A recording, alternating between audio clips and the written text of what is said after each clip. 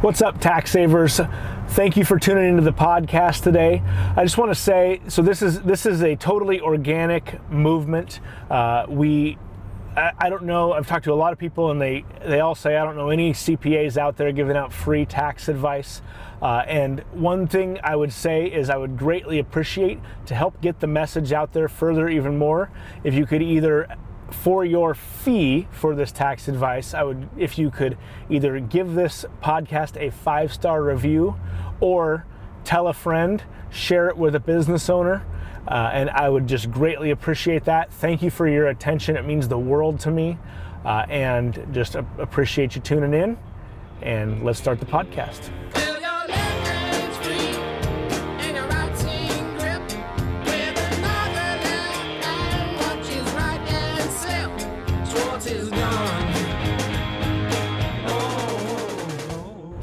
So tax savers, so this one's for all of you business owners with inventory out there. So if you have any product that you have to basically buy and then sell, whether that's homes if you're flipping homes, clothing if you have clothes, food if you sell food at a grocery store, if you have inventory, I want to share today kind of how that works from an accounting standpoint, specifically when you're writing it off against your taxable income.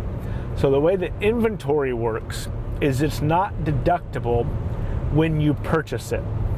When you buy inventory, it goes on your balance sheet as an inventory asset, and then you deduct it when you sell the product as cost of goods sold.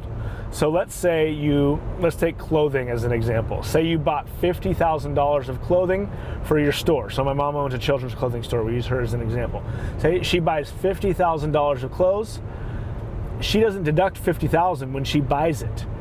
When she sells it for, let's say, $100,000 over the next 3 to 4 months, that's when she deducts that $50,000 as she sells it. So if she buys $50,000 and then in a week sells $10,000 of inventory for $20,000, then she'd have $20,000 of income and $10,000 of cost of goods sold. Now she would have $40,000 on her balance sheet. And so inventory isn't deductible. So we talk a lot of times about tax planning, and one big deferral strategy is to prepay a bunch of expenses before year end. So that'd be, prepay your cell phone bill or your utilities or your rent. But it doesn't work with inventory because it's not deductible until you sell it. So as a strategy, if you are thinking you should buy a bunch of inventory before the year end to lower your taxes, don't do it, because it'll end up just costing you cash and not saving you any on taxes. So please share this out with someone who's especially just brand new in a business that might have inventory, because this comes as a surprise to a lot of clients that we first deal with when we first start doing their books and taxes correctly with that. So thank you for your attention. I appreciate it, and we'll see you next time. What's up, tax savers? Hope you enjoyed that one.